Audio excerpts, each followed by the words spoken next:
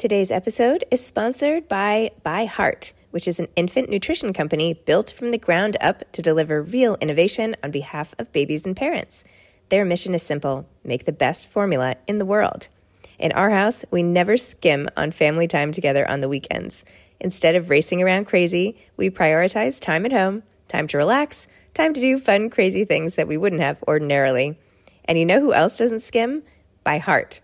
ByHeart is the only American-made infant formula with globally sourced ingredients to use organic, grass-fed whole milk without a drop of skim. Whole milk is full of healthy fats like naturally occurring MFGM, which play an important role in babies' brain development and growth. Are you curious about ByHeart? Redeem your welcome offer at byheart.com/podcast with codename Zibby20 for a limited time. Hi, this is Zibby Owens, and you're listening to the award-winning podcast, Moms Don't Have Time to Read Books. And speaking of books, I have two of my own books coming out this spring and summer. Princess Charming is a picture book, which debuts on April 19th, and Bookends, a memoir of love, loss, and literature, comes out on July 1st, and it is truly a labor of love. I hope you'll pre-order, order, and join me on tour as I go across the country. You can find out more at zibbyowens.com or bookendsmemoir.com. And you can follow me on Instagram at zibbyowens because I always post about everything. Enjoy the show. Hi, everyone. I need your help. If you love this podcast, you will love my children's book. It's called Princess Charming, and I am really trying to drum up pre-order sales. You might not know this, but before a book comes out is actually a really important time for the whole book's trajectory. So please pre-order Princess Charming, which comes out April 19th today. Just stop what you're doing and go do that, please. When it arrives on April 19th, you can give it to a loved one in your life, a niece, a grandchild, a child, a student, a kid walking by on the street, anybody. But if you could do this, here is my offer. If you email me your receipt showing me that you bought the book online somewhere and pre-ordered it, email info@zibbyowens.com. That's info@zibbyowens.com. And I will pick 10 people to do a special giveaway project award to from my new Bonfire merch store, which you should also check out, which is the Zibby Owens Media Bonfire store, where you can get all sorts of cool t-shirts and tote bags and author sayings and all sorts of great stuff. So what did I say? 10 of you are going to get a special care package of your choice from the Bonfire store, and I will pick at random from all of you who pre-order the book. So if that wasn't clear, go pre-order Princess Charming. Again, it's called Princess Charming. It's my debut picture book. It's really cute and great, and it's illustrated by Holly Haddam. And then after you get the receipt, screenshot it or forward it to me at info@zibbyowens.com, and you will be entered to win one of 10 exciting care packages. So go off and order. Thank you so much. Bye. Susan Rigetti is the author of Cover Story, a novel. Susan is an author, screenwriter, and the former technology op-ed editor at the New York Times. She has been named a Person of the Year by Time, the Financial Times, and the Webby Awards, and has appeared on Fortune's 40 Under 40 list, Vanity Fair's New Establishment list, Marie Claire's New Guard list, the Bloomberg 50, the Upstart 50, the Recode 100, and more. She is the author of a book on computer programming that has been implemented by companies across Silicon Valley, and the author of the critically acclaimed memoir, Whistleblower. Listen to her life story as we talk on this podcast about Cover Story. All right, welcome, Susan. Thanks so much for coming on Moms Don't Have Time to Read Books to discuss Cover Story, a novel. I'm so glad to be here. Oh my gosh, I'm so excited. Thank you for having me. I did not, by the way, speaking of unexpected things in your book, I did not even notice this was the plaza in the sunglasses. And I looked at this cover like 100 times without noticing, right? It's so cool. The detail on that cover just amazes me. Oh my gosh. I'm just okay. I'm noticing the faces. I know. Now the other faces too. It's like, okay, yes, I am not the most visual. The other day I was like, I just asked my husband this morning. I was like, did you put something over the phone so like you can't see the screen? And he's like, I did that 2 weeks ago. And I was like, okay. Anyway, I don't notice visual things as much sometimes. But anyway, off of me. This book was so great. I got totally sucked into all of it. I love how you incorporated, this is like the book for like the attention deficit generation, because it's a mix of all sorts of different formats, from like FBI briefs to emails. Like it's just, you're constantly like stimulated with the different formats. So tell listeners what it's about. And I want to hear about the way in which you told the story. Oh gosh, where to start? So I was working at the New York Times, and I was waiting to like write the perfect novel. Like, I've written novels in the past, and none of them are like, ones that I really wanted other people to read. They were just terrible. And so I was like, okay, when I get the right idea and the right one comes to me, like, I'm going to write that one. So I was working at the Times, and I was reading and obsessed with all the different like grifters and con artists. I mean, there's so many, especially in the past few years we've seen. And I was just totally fascinated. And I was reading like everything I could about them, and just like going down all these internet rabbit holes about like, oh, look at this person and this person's Instagram. And like, oh my gosh, like look at this text message that they had sent that now is like getting pulled into this article. And I just thought it was just absolutely fascinating. And the thing that I noticed that was so fascinating was about my own reaction. I was creating this narrative in my head about like who these people were, and creating this timeline that later on, when I read more about them after we had uncovered more, like it wasn't true, right? It was just like the pieces that I'd been putting together. And that realization really stuck with me. And I was like, oh, that's fascinating. And I didn't think any more of it for a while. And then I was reading all these, and the other thing that really stuck out to me was, they didn't really end the way I wanted to, right? Like, Anna Delvey didn't escape from the police. And there's like all these different things where it was like, oh, it's real life. It's not, a movie. So I got this idea for the ending before I came up with anything. Like, I got the idea for the ending, and I was like, this is the scammer story I want to read. And so I was like, oh my gosh, I have to write it because it's going to be so fun. And then I remembered that realization that I'd had about like the way we create narratives in our heads when we're just reading like little bits of information and not having like the actual, like what really happened. And I thought, I wonder if I could write a novel and like take all the things I love about like all these like con artists and scammers, and all the things that I love about like media and publishing and fashion and tech, and just write something that's like funny and that gets the reader to like create this narrative in their head that then, at the very end, you can just like pull the rug out from under them and be like, oh, here's what really happened. Yeah. And that was my goal. It's so tricky because I was like, I have to be so careful to like make it work exactly right. It worked perfectly. Oh my God, I'm so glad. I don't even want to share my emotions because I don't want to like give anything away at any point. But as I told you, it's so tricky, right? Amazing. I interned at Vanity Fair when I was in college. So I feel like I totally related to this, being in the closet, in like the fashion closet or the beauty closet, not knowing what I was doing. Obviously your character's at Elle and not at Vanity Fair, but whatever, same general thing. It's the same experience. Yeah. I didn't intern, but I talked to a lot of people who had either interned or worked with interns at various magazines. And like the stories are pretty much like, there's some people have like amazing experiences and it's all glorious and wonderful. And then there are a lot of people that are just kind of like, well, here's what really happened.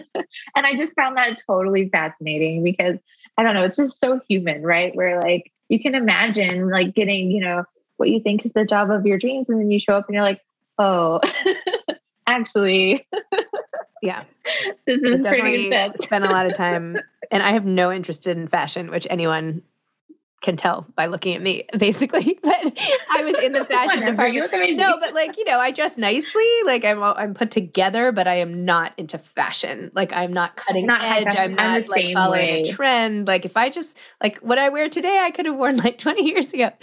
Like I'm not on trend Unless it's so obvious. Like, I was watching the Grammys and they're like doing nominations for the best new artist. And they're like, this is who your mom's going to be listening to in 5 years. And I'm like, yes, that is totally me, like with fashion. But anyway, I worked in the fashion department. I had to put all this, you probably don't even, you're like so much younger, but there used to be little slides of everything, like not there. And I had to put them in slide protectors where there were like 12 in a row. No. And like took so long. It was crazy. Anyway. Oh my God. But I mean, there were some interesting parts, but you nailed it. You nailed the whole thing. Oh, I love that. That makes me so happy.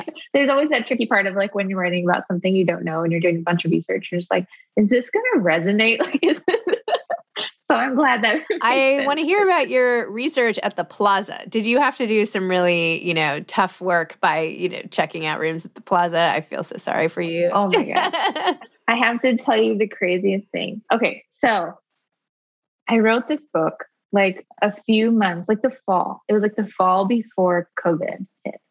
And I had set it in the next year, sent it in 2020 and 2021. And then when the pandemic hit, I was like, oh my God, like I can't keep this the same at all. And I kind of just was like, okay, I can't write this book. I don't know what I'm going to do. And I read, no, don't throw it away. It's too much fun. And so I went back and rewrote it so that it happened in like a few years earlier. But then it was really tricky because I had all these things that I wanted to do, like really, really tour the Elle headquarters and like really, really tour the Plaza and like just get in all the rooms. Like I had this whole plan where I was going to like reserve specific rooms and I would like set aside money and I was going to spend a ton of money and just like go and stay in these rooms and really experience them. And none of that happened. And I was like, oh my God, what am I going to do? So I talked to a whole bunch of people and read a whole bunch of, and like hunted down pictures of the Elle headquarters so I could like get an idea for like what it was like. And so once I got that locked in, I was like, okay, now I have to get the Plaza locked in. So I watched a million videos. I read a million books. And then there are these like 3D virtual tours of the hotel rooms on the website. And I spent so much time in there until I knew like every doorknob, every electrical outlet, everything. And like just like burning them into my mind until I knew literally everything. And then I had to go and figure out like, okay, which one of these would Kat actually live in? And so that took a while. And it also had to work because there needed to be an extra bedroom and there needed to be this kind of like degree of separation, like physical separation. And I found the perfect one. And then I spent months, like literally months every day. I would spend so much time just staring at that and just like imagining them walking around and where would they go and what would they do? And where would the wig collection go? And where would this go? And where would that go? And like all these different things.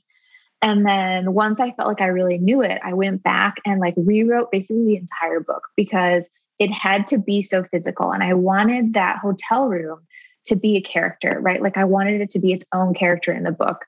And so, yeah, it was a lot of fun. Wow. Well, that sounds amazing. That's just awesome. I feel like the Plaza has gone through so many changes lately. And I just feel like something has just so been lost forever. It's so sad as a lifelong New Yorker for what it is now. I know it's beautiful. And there's this amazing book that I read called The Plaza. And it's like a history of she was on my hotel. podcast, Julie. Yeah. Oh my gosh. Really? Yeah. Yes. That book is incredible. Oh my gosh. You would like each other. Like, I'll put you in touch. Really? Yeah. Oh, amazing. I think I follow her on Twitter. I sent her a copy of the book because I was like, I owe you, like, you have no idea. Oh, that's like so I could not have written this book without you. Her book is just amazing. And it made me like, I don't know, it made me fall in love with it all over again. You know, and just like, it's a special place. And I love New York. Anyways.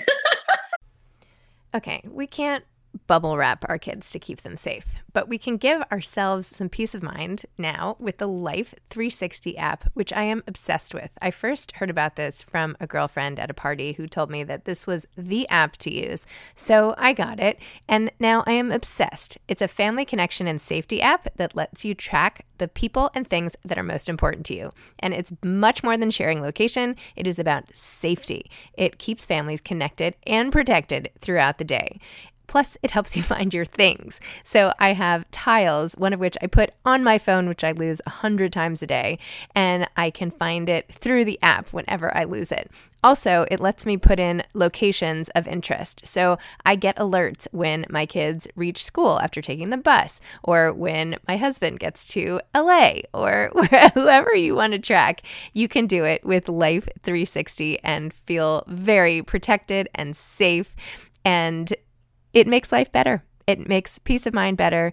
Life 360 has my family's back when they're on the road, and I can track their stuff too if I need to. Plus, of course, it's a lifeline during emergencies because you can have crash detection to know if one of the kids is in an accident. And with 2 almost driver's license kids, that is super important to me too. So put away the bubble wrap and protect your loved ones with Life 360.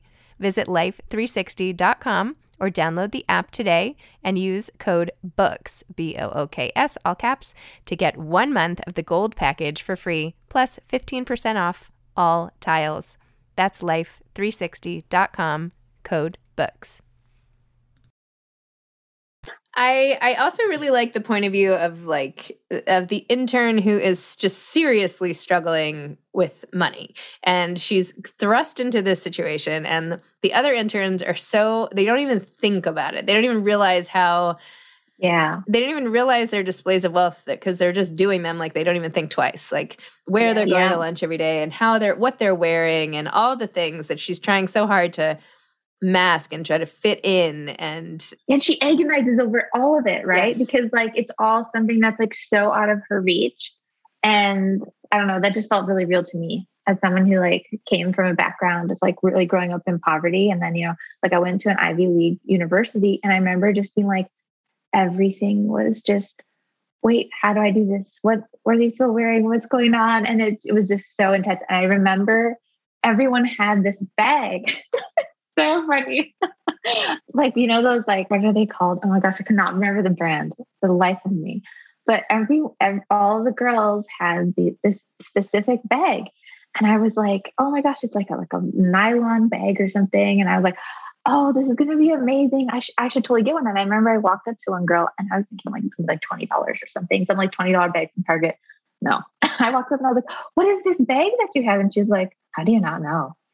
And she told me what it was, and I was $160. And I remember just being oh, which is in retrospect, it's of course you shouldn't know, it was an expensive bag. But it's those things where you just agonize over it when you don't have that, and when it's a totally different world. And I remember I went back to my diaries from when I was in college and in that time, just to what was I saying? What was I thinking? What was I writing to myself? And I pulled a lot of those little pieces in because I felt I wanted to be true to that, that what it felt like to be there. And that was a lot of fun to write, but also kind of sad. I feel for you, Laura. Wait, tell me more about so where did you grow up and what was your life like? So I grew up in rural Arizona, and I was homeschooled by my mom. So I have 6 siblings. She homeschooled all of us, and it was amazing and wonderful.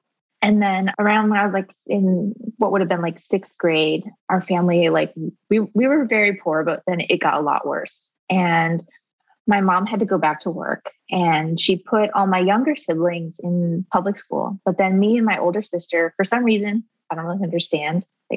I've tried to figure it out. I don't know what happened, but we kind of got lost in the system, and the schools were just nope, they can't come. And I don't know if it was because we were supposed to be taking standardized tests. I have no idea, but it was kind of just okay, so I guess you two are going to homeschool yourselves. And so that's what we did. So me and my older sister, we were just kind of on our own. And what I ended up doing was working during the day. I worked as a stable hand. I worked at this place where it was it was called the Spider Farm, where they'd breed black widow spiders and take their venom out and send them to researchers. Quite an adventure. Worked as a nanny. And then at night I would come home and I would just teach myself things. So I would try to teach myself math, English, basically anything that I could. And I had this realization that oh my God, what is my life going to be? Because I have no formal education. I don't know what I'm going to do. I'm going to be in poverty forever. And then got even more scared because I looked at the girls my age and girls who were a little bit older than I was, who were in my community, and like even the ones who went to school, like they had such a hard time getting jobs. They couldn't get into colleges. Like it was just so tough. And I was like, I'm going to live in a small town in a trailer park for the rest of my life. And I felt like I was capable of doing big things. But I didn't know what I was going to do. And so I was like, okay, I am going to get into college. That's going to be like my step one. I'm going to focus on that. So I would call up all these colleges and I would say like I literally like picked up the phone and called Harvard. And I was like, hello, I want to go to Harvard. How would I get into Harvard? And I don't think they understood what I was asking, but I was literally just like, okay, what does a high school student need to do? Like, what do they need to know about math? What do they need to know about science? It's like, they would send over all these like, students need to have this kind of like an SAT score or an ACT score and like this many recommendations and like this many years of English and all that.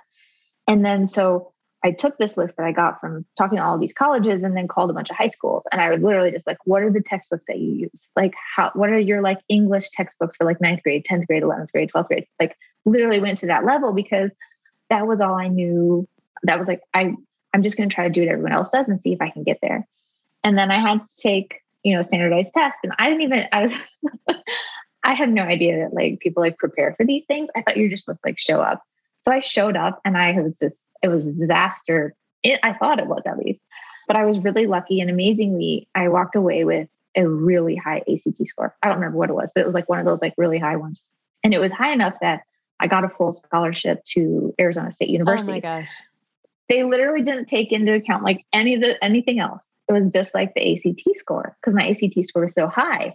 And it was just dream come true. Amazing. I was just blown away. And so I ended up going there and I loved it. It was wonderful. But I originally went there to study philosophy and I had been reading all this, like all the philosophy stuff on my own. And so when I got there, it was like kind of just reviewing everything I knew. So I started taking graduate classes in philosophy and I wanted kind of more of a challenge. And then I took this amazing astronomy class, fell in love with physics. Then Arizona State said, you can't study physics because you have to have all these prerequisites for a physics major. And I didn't have them. So I decided, well, maybe if I transfer to another school, then that has a different policy. Like maybe they'll let me study physics. So I again picked up my phone, called a bunch of schools. Hey, if I got in, would you let me study physics? Would you let me study physics? And University of Pennsylvania was one of the ones that said yes. And so I transferred there, went there, studied physics, studied philosophy.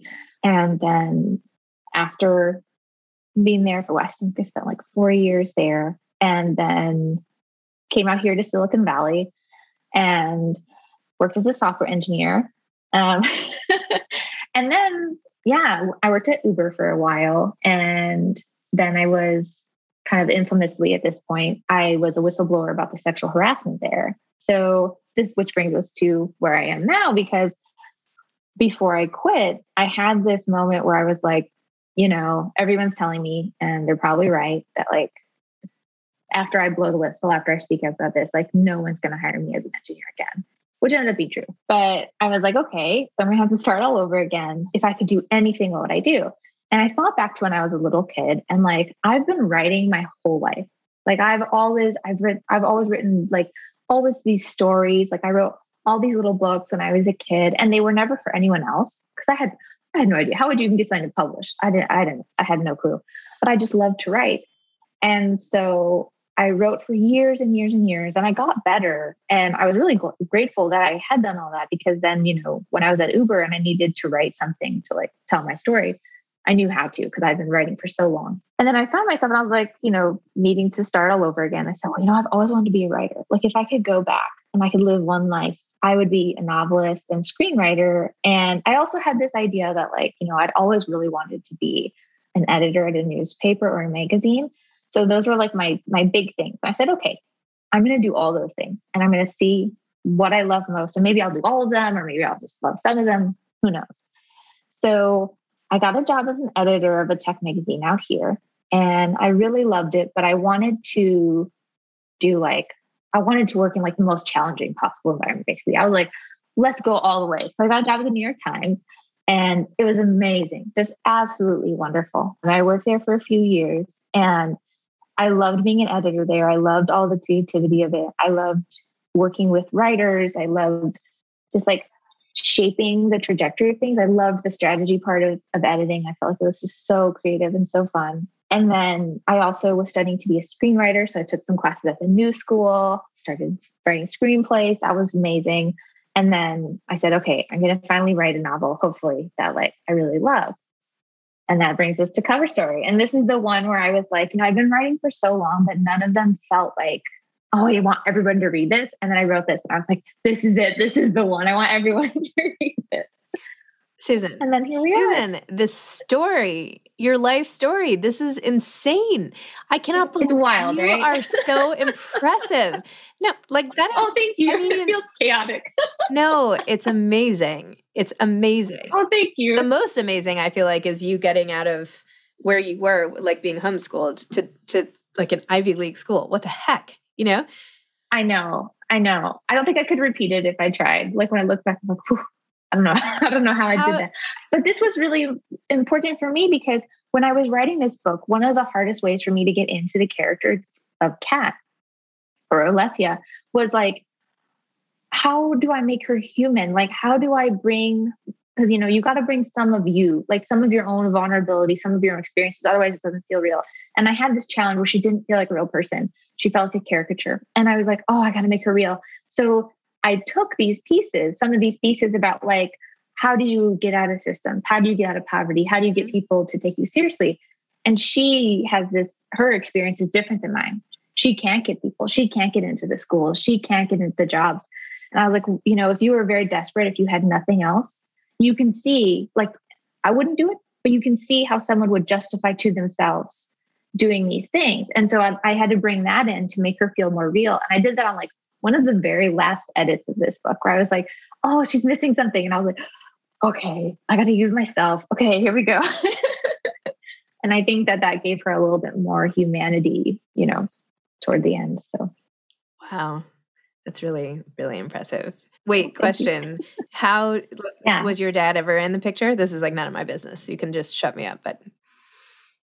Yeah. So my dad was a preacher and he was also someone who had like these really big dreams and never, ever accomplished them. So like my mom was an artist. She went to art school. Amazing. She's just incredibly gifted, incredibly wonderful artist, brilliant. And she wanted to be a stay-at-home mom and teacher. And so she ended up not being an artist, but she felt like being a mom and being a teacher was her calling. She's a public school teacher now, amazing at it. And then my dad was a preacher and he also he had all these dreams, all these things he wanted to do. And he just couldn't figure out how to make them work ever. And growing up with that was so heartbreaking to see because he lived so authentically and his dreams were always on display, right? Like he was always working to accomplish things. And it was a really beautiful thing. Even though he had a lot of pain, it was really inspiring for me because I saw okay, imagine if you had that drive, that passion, that belief in yourself to just keep trying. And imagine if you could break through. Imagine if you could get something done. Imagine if you could succeed. And so that was really inspiring to me growing up. It was really painful though, because when you look back and I don't know, I feel really blessed to have had, such an authentic, full, big dreamer for a father. So that was really inspiring to me. Very different than the father of the con artist in the book, but that same desperation. And I mean, I have to tell you, so I started reading the book. I read the book before I researched the author. Sometimes I research the author first and then I read, but this time I just jumped right into the book and read the whole thing. So then I flipped it over and I was like, who is this author? And then I was like, oh, this is funny. She makes all this stuff up. It's so tongue in cheek that she must have made up this bio because it's impossible for it to have all been true. And then I had to double check it on your website. And I was like, oh my gosh, she wasn't kidding. Because there's so many accolades. I just have to say, this is amazing. Person of the Year by Time, the Financial Times, the Webby Awards, 40 Under 40, Vanity Fair New Establishment, Marie Claire New Guard, Bloomberg 50, Upstart 50, Recode 100. I mean, You're on like every list in the world. What? It's weird. It doesn't feel real. It doesn't feel real at all. I'm just like, oh, they must have made a mistake. Oh my gosh. And then of course, whistleblower. So, wow. I mean, yeah, it's a lot, huh? It's great. So like, where are you now in your life? Where are you emotionally, physically? Like, where are you? You're still living in Silicon Valley, it sounds like. I am. Yeah. My husband, his company is out here. So we're here for, for all that. And I worked at the Times for a while. And then once I started like making enough money to I was making more money than like writing like novels and stuff, more than that than my regular job. And I was like, oh my gosh, like this is an amazing opportunity. I can just write full time, which is like, honestly, like the dream. And so there was also like, they were getting ready for the election, and all the coverage went to like the election and pandemic. And there was like none of the things that I really loved working on were still there. So I was like, okay, this is a good time for me to transition. And so now I just write all the time, and I love it. It's amazing. I can't believe I pinch myself all the time. Just like, this cannot be real. I can't believe it. Yeah. And I'm just always writing, trying to figure out like, what's that next one that I'm like, because I'm very prolific, and not everything is like something that I'm like, okay, this is the next one we're going to write. So right now I'm trying to figure out, okay, what's the next novel that I really am going to want like to put in people's hands. So that's where I'm at right now, and writing screenplays and just having a lot of fun. And yeah, it's great. I got 2 little kids, and they're just absolutely magical. So I get to spend a lot of time with them, which is really fun. And yeah. Wow. And what's happened to your siblings? Well, they're all doing really well too. Almost all of them have gone to college, except for the littlest one who he's starting college. The 2 littlest ones actually. And they're all just, they're doing really well, and they're just thriving, and I'm really proud of them. Wow. Well, this is like a movie in and of itself, just this little piece of Okay. So like, what have you not crossed off the list? Like, what is it now? Like, clearly you keep setting your mind to things and you're like, I'm going to do this. Boom. I'm going to do this about now. Is it writing a screenplay? I have a whole list. Actually, I'm going to show you something funny that I've never shown anybody else. I have this list, this book, literally a book it says My Goals and Dreams. There are 180 things I have not accomplished yet that I want to accomplish. And it's like the most random stuff. So this is what I'm just working through right now. I love that so much. I can't even tell you. Read me a couple. Just like pick a couple. It's like so random. Okay. One is visit Antarctica. Mm-hmm. I've got learn basic fencing. So I'm actually taking fencing lessons right now because I want to cross it off the list. Write a middle grade novel. Mm-hmm. What else is on here? Oh, I really want to read War and Peace in Russian. I really want to read Plato's Republic in Greek. So I have like all these like random things. And some of them I crossed off, but actually not many. Oh, see, I have published a novel. I've got cover story on there. Oh my gosh. I just crossed it off. What else do I have? Oh, I really want to direct an episode of television, and I really want to direct a movie. So I feel like that's probably like the next like 10 to 15 years. And I want to write more novels, but that's a big thing in mind that's coming up next, I hope. So yeah, there's just like so many things. You know what? The great part, but it's amazing.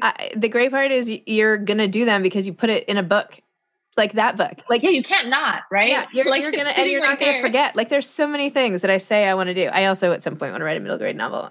I'm not so sure about Antarctica. Yeah, you do it. Do it. I not yet, but like I have a bazillion diaries from when I was that age, and I'm like, I have to do something with this. Yeah, if you don't have the list, I don't know. I just love your motivation is inspiring. And now I want to like go write my own list. And the fact that you keep it right there, right? You're never letting go. I have to. It's amazing. Yeah, I have to. And then I rewrite it every few years. I sit down and I rewrite it. And sometimes I'm like, wow, I would never want to do this thing. Like, what was it that was on there?